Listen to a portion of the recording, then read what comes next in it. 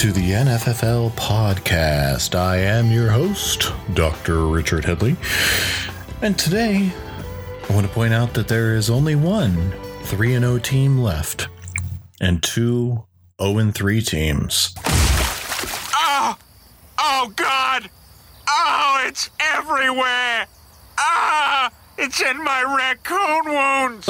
Someone is going to have to get Ninja Panthers and Jim Kelly Hates Cancer a squatty potty to make all of this poop easy for them. So let's move on to our injury report for week 4, going into week 4 here.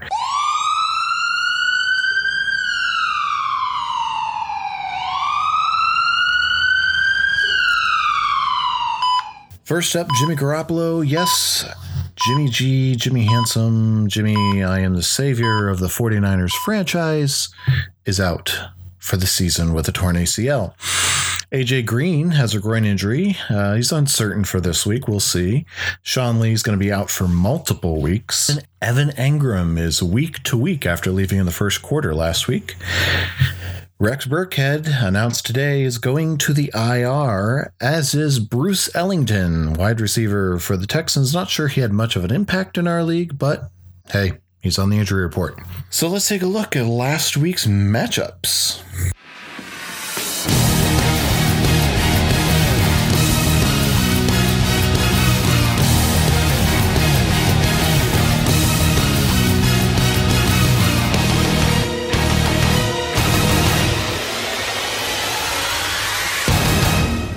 First up, we had Cobra Kai taking on the Unsullied. Cobra Kai won 189.37 to 173.16, and they barely led the Unsullied in offensive points. It was the defense who won this one for them. Who would have expected Dan Bailey to put up a goose egg against Buffalo? Galladay is really beginning to emerge in Detroit, but what do we make of AJ Green? 5 catches before the injury, but what does it look like going forward? For the Unsullied, still no scores for Julio. And Tom Brady just killed any hope for victory this week. He scored less than half the points he was expected to, which directly impacted Hogan's day as well. Running back held out okay, but that defense is starting to look pretty soft. Our next matchup is Night Shift taking on Awful Waffles. Night Shift went down 158.84 to 194.78. Not a close matchup. Night Shift was dead last in defense, which is odd for them. But even with their best possible lineup this week, they still would not have been able to win. Too many guys just decided to poop the bed this week. Kenyon Drake carries the ball 5 times and gets 2 whole points. Evan Engram leaves in the first quarter with an injury. At least Harrison Smith looked decent in Minnesota's loss. For the Awful Waffles, everyone contributed this week with solid performances across the board, except for Pierre Garçon and Steven Gostkowski. George Kittle was a good pickup and should continue to be a security blanket for Beathard moving forward. And even in a loss, Kirk Cousins turned in a decent day. After the game, Awful Waffles owner took to the podium and had this to say. I love this job more than I love taffy. And I'm a man who enjoys his taffy. Ooh.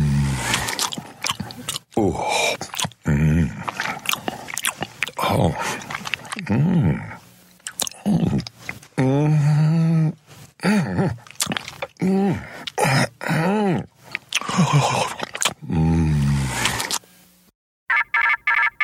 Our third matchup was Gridiron Mafia taking on Jim Kelly Hates Cancer, and Gridiron Mafia took the victory with a score of 214.40 to 170.79. For Gridiron Mafia, they had the best performing defense this week, with Darius Leonard putting up over 30 points. Isaiah Crowell's big 2 touchdown and 1 penalty for celebrating pretending the football was poop on Thursday night helped to power the offense, doubling his expected points. Now for Jim Kelly Hates Cancer, outside of Calvin Ridley, wide receiver was a big bowl of poop this week. I pooped a tape recorder. Garoppolo was able to put up nice numbers before he tore his ACL, but it seems like every week Jim Kelly Hates Cancer is losing someone else to injury. But on the bright side, J.J. Watt is starting to earn his name with 3 sacks. Our fourth matchup of the week was Grizzles Gladiators taking on Lance Manlove. 208.58 to 201.60. This is a game that was decided by less than 7 points and turned out to be our game of the week.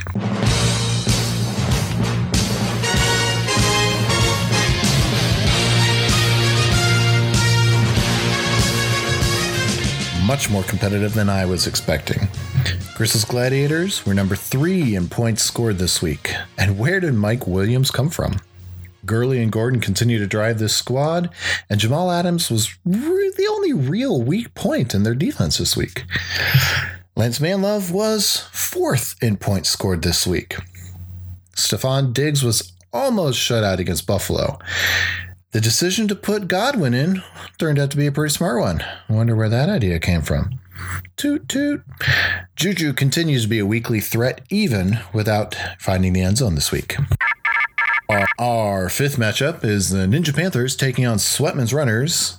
172.68 to 182.81. Ninja Panthers dropped this one. Stop pooping. Now, they did improve on defense this week, and that is a plus, but they're still pooping. The most painful part is that the points to win this one were sitting on the bench. Will Disley crashed back to earth after 2 phenomenal weeks, and Keenan Allen just pooped the bed.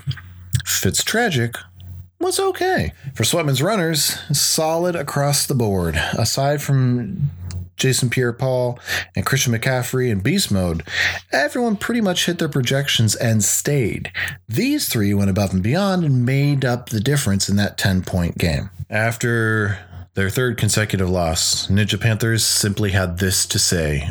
I'm not kidding. Here we go. I got a crap on deck that could choke a donkey. Oh, it's squidgy.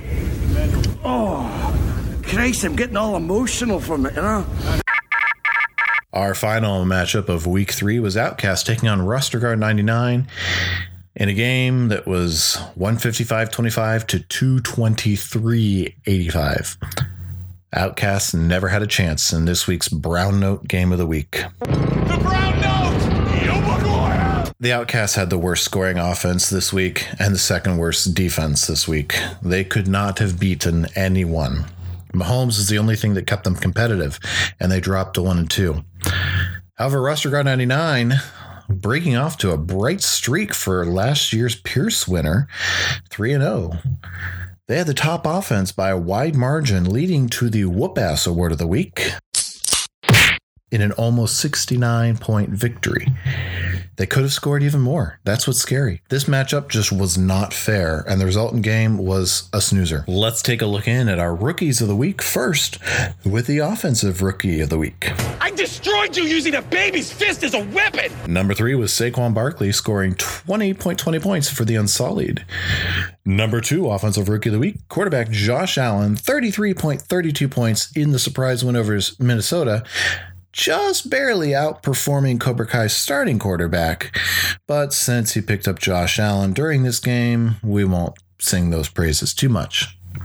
And the number 1 Offensive Rookie of the Week was wide receiver Calvin Ridley, 37 points for Jimmy Clay Hates Cancer. And I saw an interesting stat that in 2 games, Calvin Ridley has scored more touchdowns than Julio has in like the last 18, 19 games. Let's move over to the defensive side of the ball with the Defensive Rookie of the Week. Well, Dak, here's the deal. I'm the best there is, plain and simple. I mean, I wake up in the morning, I piss excellence, and nobody can hang with my stuff. I'm just a big, hairy American winning machine. If you ain't first, you're last. Defensive back Derwin James put up almost 20 points for Roster Guard 99. Defensive back Dante Jackson scored 25.20 points for no one, and now he's on the Ninja Panthers. And linebacker Darius Leonard scored 30.60 points for Gridiron Mafia. Let's check in on the over-under crowd. These are the top 3 overperformers and top 3 or bottom 3 underperformers on each side of the ball. I don't know how to put this, but I'm kind of a big deal. Our top 3 overperformers on offense are Calvin Ridley, just over 27.5 points for Jim Clay Hates Cancer. Drew Brees scored just over 27 points more than he was projected for Roster Guy 99. And roster guy 99's quarterback on the bench, Matt Ryan, scored 26.77 points, more than he was projected. For defense, Darius Leonard, almost 19.5 points scored for Gridiron Mafia. J.J. Watt scored 18.14 points more than he was supposed to for Jim Kelly Hates Cancer. And John Bostic had a nice big day in Tampa Bay for himself, 17.60 points over his projections. Now moving on to the underperformers. You're right. I'm ashamed. The bottom three offensive underperformers, Tom Brady, over 20.5 points less than he was supposed to put up for the Unsullied. Kenyon Drake, almost 12 points less than he was supposed to for Night Shift. And Mitchell Trubisky, just over 10.5 points less than he was supposed to for Gridiron's Gladiators, Grizzles Gladiators. Our bottom three defensive underperformers, Ryan Kerrigan, for the third week in a row, is on this list. Second week in a row, he's at the top of it. Just over 14 points under what he was supposed to score for roster guide 99. You might want to consider cutting him. Leonard Floyd, 13.5 points under what he was supposed to score for Outcasts. And Marcus Peters, unfortunately going down in injury, 11.5 points under what he was supposed to score for Lance Manlove. Let's take a look at our bad break of the week. You suck. Our first bad break of the week is for the Outcasts. On the wrong end of a scoring explosion and no one on the team doing what they were supposed to. Just didn't stand a chance. And our biggest bad beat of the week, Ninja Panthers. Not only did they lose for the third week in a row and continue to poop, but the points to win the game were on the bench. I've been there. I've made that decision. It sucks. So those are bad breaks of the week, bad beats of the week. Before we move on to the game previews for week 4, let's take a look in at the top 3 free agent pickups this week. Buddy, I don't know who you are. You're about to get chlamydia. Number 3, Corey Littleton, 18 points put up for Gridiron Mafia. Number 2, Tyler Boyd, 22.70 points, almost 23 points as a wide receiver too for Grizzles Gladiators. And he was sitting on the bench. And Jason Pierre-Paul, 23 points for Sweatman's Runners down in Tampa Bay. Big night for him. So let's look at week 4 in our week 4 preview.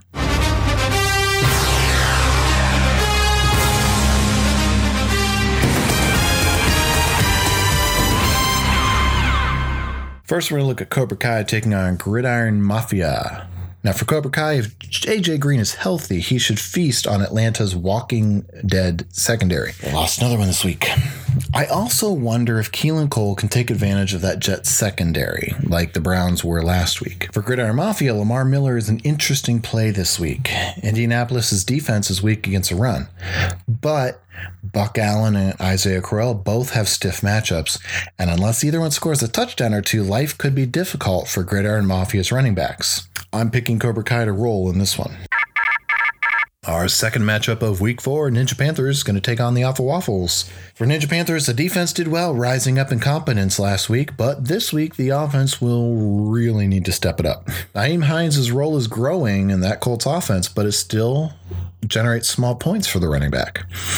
And Lewis's only real relevance in Tennessee is going to be as a receiver this week. For Awful Waffles, aside from Pierre Garçon, this team really does not have a weak play this week.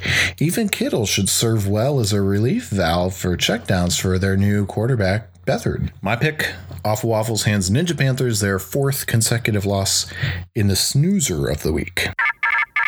Our third matchup of week 4 is Night Shift taking on Grizzles Gladiators.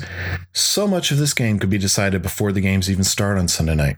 Cooper Kupp, Harrison Smith, Adam Thielen, and Todd Gurley all in starting lineups, and 3 of them on the Night Shift side. For Grizzles Gladiators, Tyler Boyd is an interesting play, especially if AJ Green is still hurt. And Allen Robinson could see a lot of points since he is Trubisky's favorite target, and Tampa Bay's defense can't stop the pass. I'm picking Grizzles Gladiators in a tight matchup. Our fourth matchup of week 4 is the Outcasts taking on Jim Kelly Hates Cancer. The Outcasts wide receiver is a total crapshoot. Cobb has been a disappointment for 2 weeks, and Wentz throws more to tight ends than Foles did, hurting Aguilar's value. Watkins and Woods, on the other hand, should do well enough. For Jim Kelly Hates Cancer, Fitzgerald's a liability. Gordon may not be ready yet in New England. Dalvin Cook may not even play, and if he does, it's probably not even a full workload. But Carson is starting to pick up steam in Seattle, and T.Y. Hilton is going to see a lot of targets in Indianapolis. I am picking Jim Kelly Hates Cancer to get their first win of the season this week. Our penultimate matchup is Lance Manlove taking on Sweatman's Runners. For Lance Manlove, Stephon Diggs should rebound with the Rams' top 2 corners potentially out, but Cooks have a tougher slate against Minnesota's defense. It will be interesting to see if Freeman gets as many touches this week and if his backfield mate doesn't get ejected for throwing punches. For Sweatman's Runners, this offense looks like a yo-yo when I look at their lineup. Wilson, Tate, Hill, and Eckler should be okay, but Thomas is second banana on his squad in Denver. Barber couldn't run his way out of a wet paper bag in Tampa Bay, and Eifert really has yet to show us a real breakout game. Now, he got 10 points this week, but for Eifert, that's not a breakout. I am picking Lance Manlove to roll on this one. Our final matchup of the week is my projected game of the week, Roster Guard 99 taking on the Unsullied.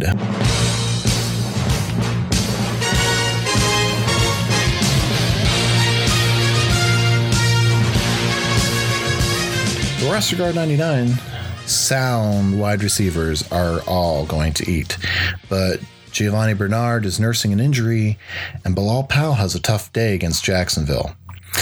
And with Miami on a 3-0 streak, rolling into New England, will they employ this new anti-Gronk defense that has sprung up in the last couple weeks? Without another reliable pass catcher out there, double team Gronk and no one else does anything.